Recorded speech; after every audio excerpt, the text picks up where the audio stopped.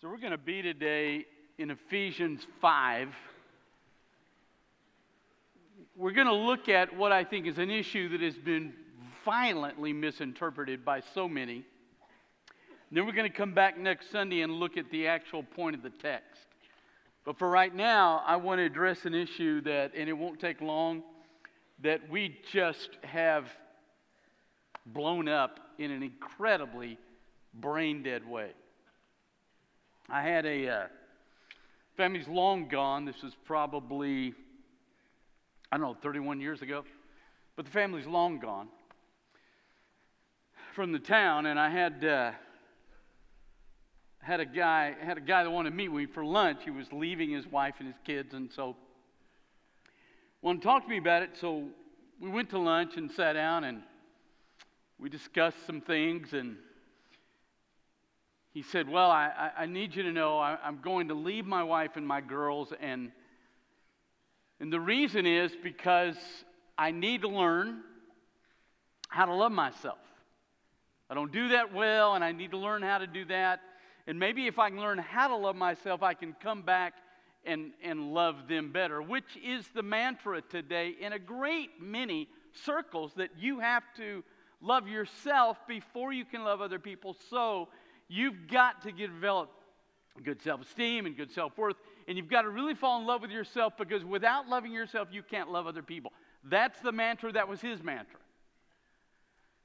So I looked at him and I said, well, let me ask you something. I said, I have 3 questions. He said, okay. I said, number 1, does your wife want you to leave? No. I said, number 2, your girls want you to leave? No. I said, remember with whom you're sitting. Does Jesus want you to leave? He said, no. I said, so son, here's your real problem. It's not that you don't love yourself. It's that you love yourself so much that you don't have enough to love Jesus and your wife and your girls. So why don't you let that not control you anymore and turn your love to Jesus, to your girls, to your wife, and go home. He didn't go home because he bought into the mantra. So, we're going to walk through the text. We're going to walk through a couple of passages. Won't take long, but I want to get this finally settled in your soul. Listen, Ephesians 5, we've looked at the fact, he told the women they have to submit, he told the men to love their wives based on the value they are to Jesus Christ, and then in addition, the value they are to them. He's talked to the men that they're to bring holiness into the home. So he addressed those things, and now he's going to talk about what that means in the pursuit of the wife. But in between those, we're going to go where I'm going today. Listen to what he writes. Beginning in verse 28. Thus, after he says all that about the men bringing holiness in the home, thus, men are obligated to love their own wives as their own bodies. The one who loves his wife loves himself. Now, if you stop it there, and that's all you read, then it does sound like what it's saying is you got to love yourself to be able to love your wife. And that if you don't love yourself, you can't love your wife. So if you don't love your wife, it's because you don't love yourself, and you got to figure out how to love yourself so you can love your wife. Now, and if you stop it there, maybe you can interpret that way. But I want you to look at the very next phrase, for no one. I love that Greek word. It's a combination of 3 words. Not even one. Not even one ever has hated his own flesh. But instead he feeds it and he takes care of it. Now I want you to listen to what he said. He said, you love your wife like you love yourself. And then he says, there is not even one person who has ever existed that hates his own flesh. Nobody in this room hates his own flesh. Why do you put clothes on when it's cold? Because you like you. Why do you eat when you're hungry? Because you like you. Why does it bother you when people don't value you? Because you like you. Why do we go through depression and gloom when people don't value us and we feel totally unvalued? Why do we do that? It's not because we don't love ourselves, it's because we do love ourselves. Why, when people value you, do you become arrogant? Because you love yourself. You do not, listen, you do not chase self-love. It is an automatic thing you already have. You don't chase it. You don't try to create it. Because it's your problem in one sense. It's something you have to turn, now listen, from control to a compass. Now, so don't chase it. You already have it. It's yours. If you're, well, say, well, what about people that give up? They quit on life. They don't love themselves. Absolutely they love themselves. The reason they've quit is they've come to the point where they don't think anybody else loves them, and they have absolutely no value, and so they are done, and it is their love for themselves that puts them in suicidal positions. It's going to be hard, but I want you to understand the most self-loving act when it controls your life is suicide. You're thinking about nobody but you. And you've come to a point where there's just too much in this world and you love yourself too much and you just can't take it anymore. If you didn't love yourself, you wouldn't care. The reason we're bothered or we become arrogant is because we care about ourselves. You listen to the Scripture. I mean, give up this phony junk that you hear out there. The Scripture says nobody at any time has ever hated his flesh. We love ourselves. So the key is,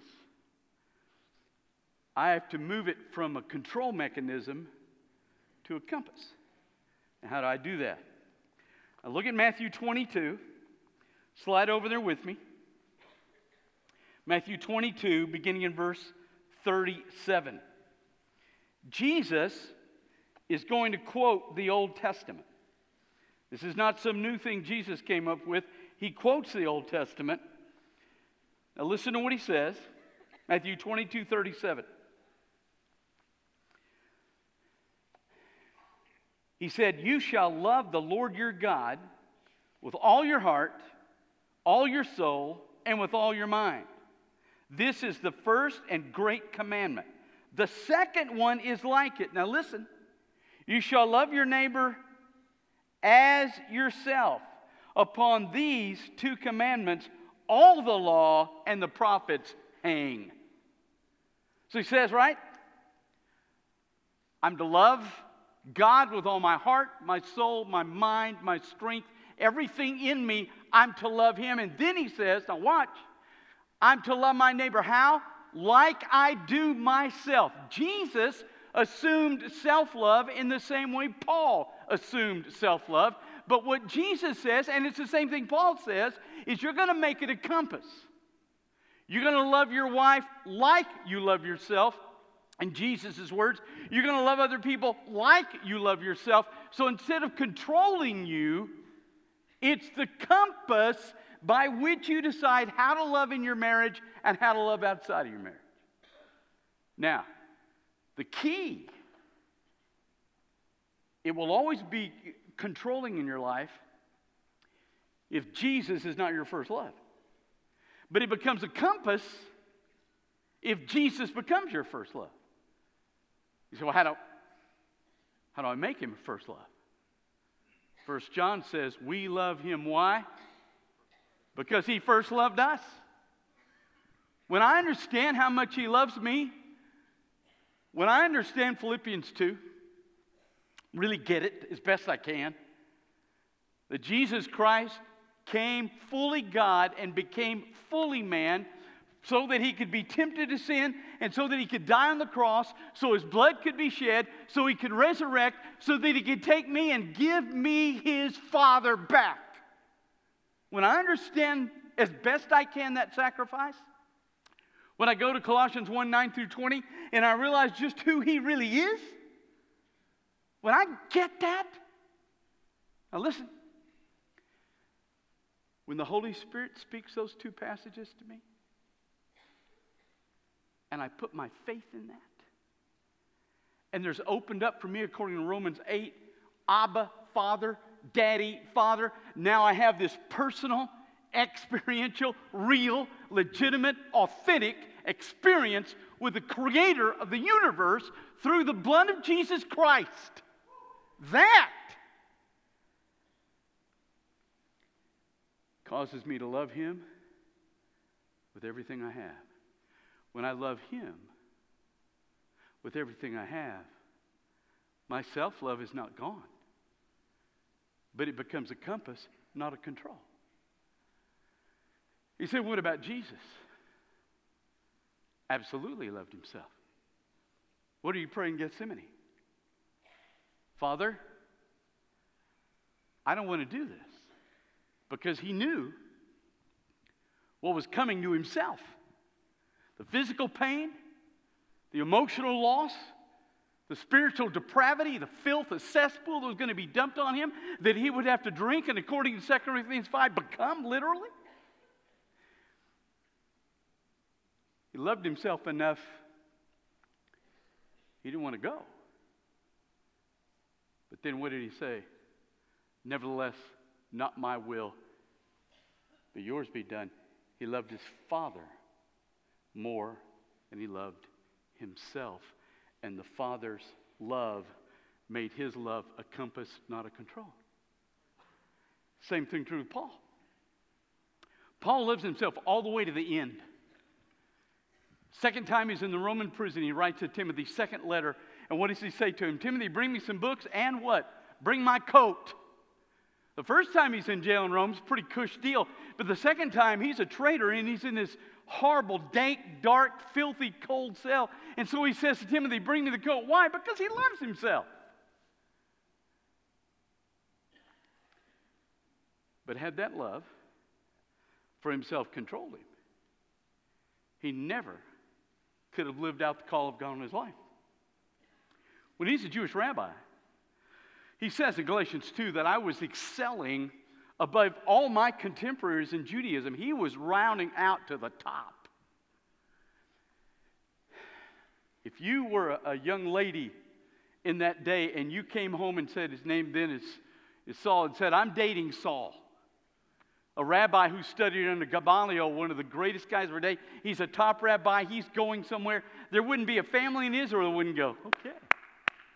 You'd love it. And so for Paul, because he doesn't love God at this point, there's been no experiential change in his life. But at this point now, that self-love, he's arrogant. Because that's what happens. When the love for yourself drives your life, you're either arrogant or depressed. There's nothing, or you oscillate between the two.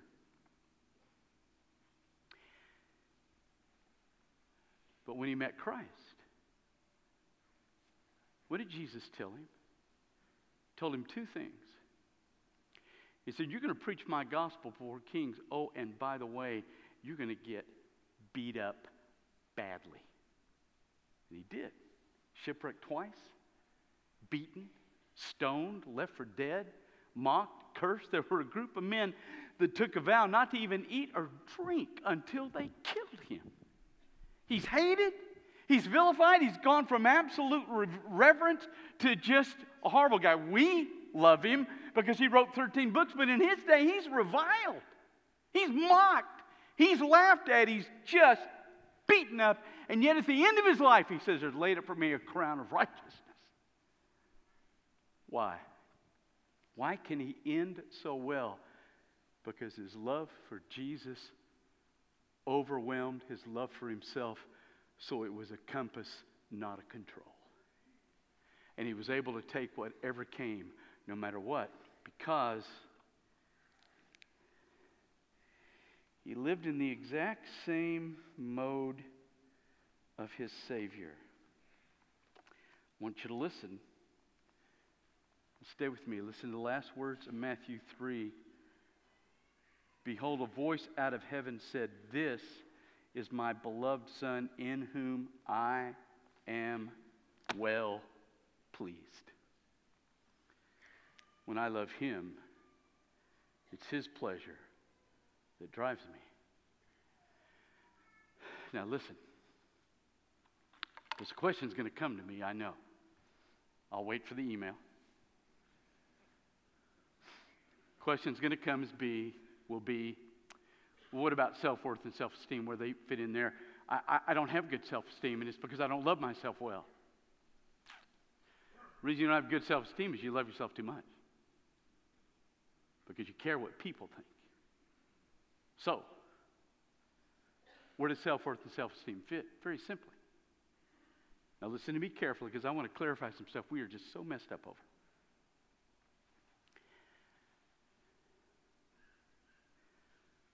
How you value yourself is only tied to one of two things. You either get your worth horizontally, or you get it vertically. Your worth is tied to what he thinks about you, or it's tied to what other people think about you. When Paul was a Jew, it was tied to what everybody thought about him. And so he was arrogant and cocky and was the guy because everybody loved him. If you live in a day when nobody loves you and you don't have any value, and you struggle with that, you're not going to be cocky. You're going to be gloomy and depressed because you are controlled by what people think about you, because that's where your esteem is tied. This was the life-altering thing for me. When I was in high school, I was not a great athlete. I ran track. I did learn one thing. The Cajuns are real fast. So we go to the district track meet. There's two of us running the 100. So we have two heats, right? I'm running with one heat, he's running with the other heat. So we run. Both of us came in last.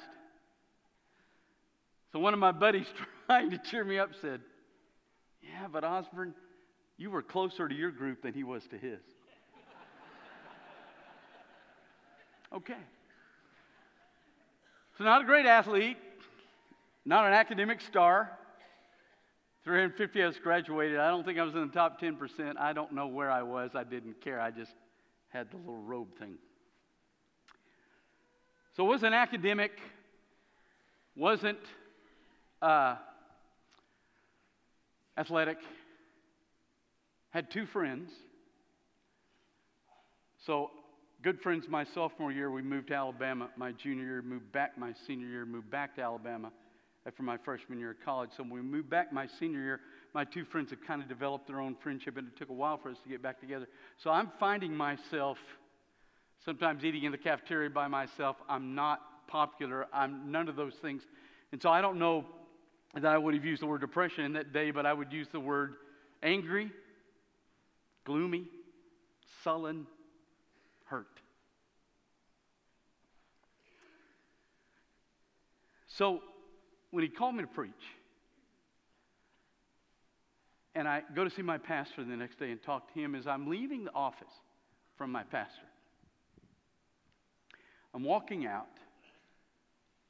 and I mean it hit me like a rock. That no matter what anybody else in the world thought about me, the creator of the universe had just called me to do something personal for him. That altered my self-worth. Because it wasn't tied anymore to my friends or to my high school or to my peers, not even to my church. It was tied to my Lord. And that is where self-worth should come. You say, "Well, preacher, I'm not a good guy. Sinned pretty badly. There's no way He would forgive me. I'm really bad. There's nothing I have an option for. Listen to what it says in 1 John 2:2. Jesus is the propitiation for our sins, not only for ours only, but also for the whole world.